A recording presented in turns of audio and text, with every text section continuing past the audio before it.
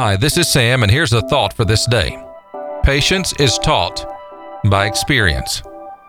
I can't begin to tell you the struggle, the one we had to face a few years ago when we found out what had been affecting our son since he was born. He was and can be difficult, like when it comes to keeping a schedule. He struggles with the feeling of different types of clothing and how the materials agitate him.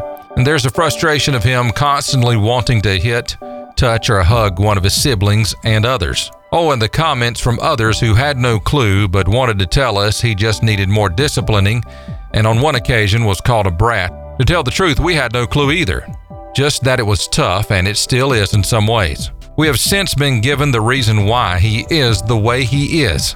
He has autism. Now, don't get me wrong. There has been this process for him, therapies, support classes at school, and learning a lot of techniques to help him when things don't work out as planned.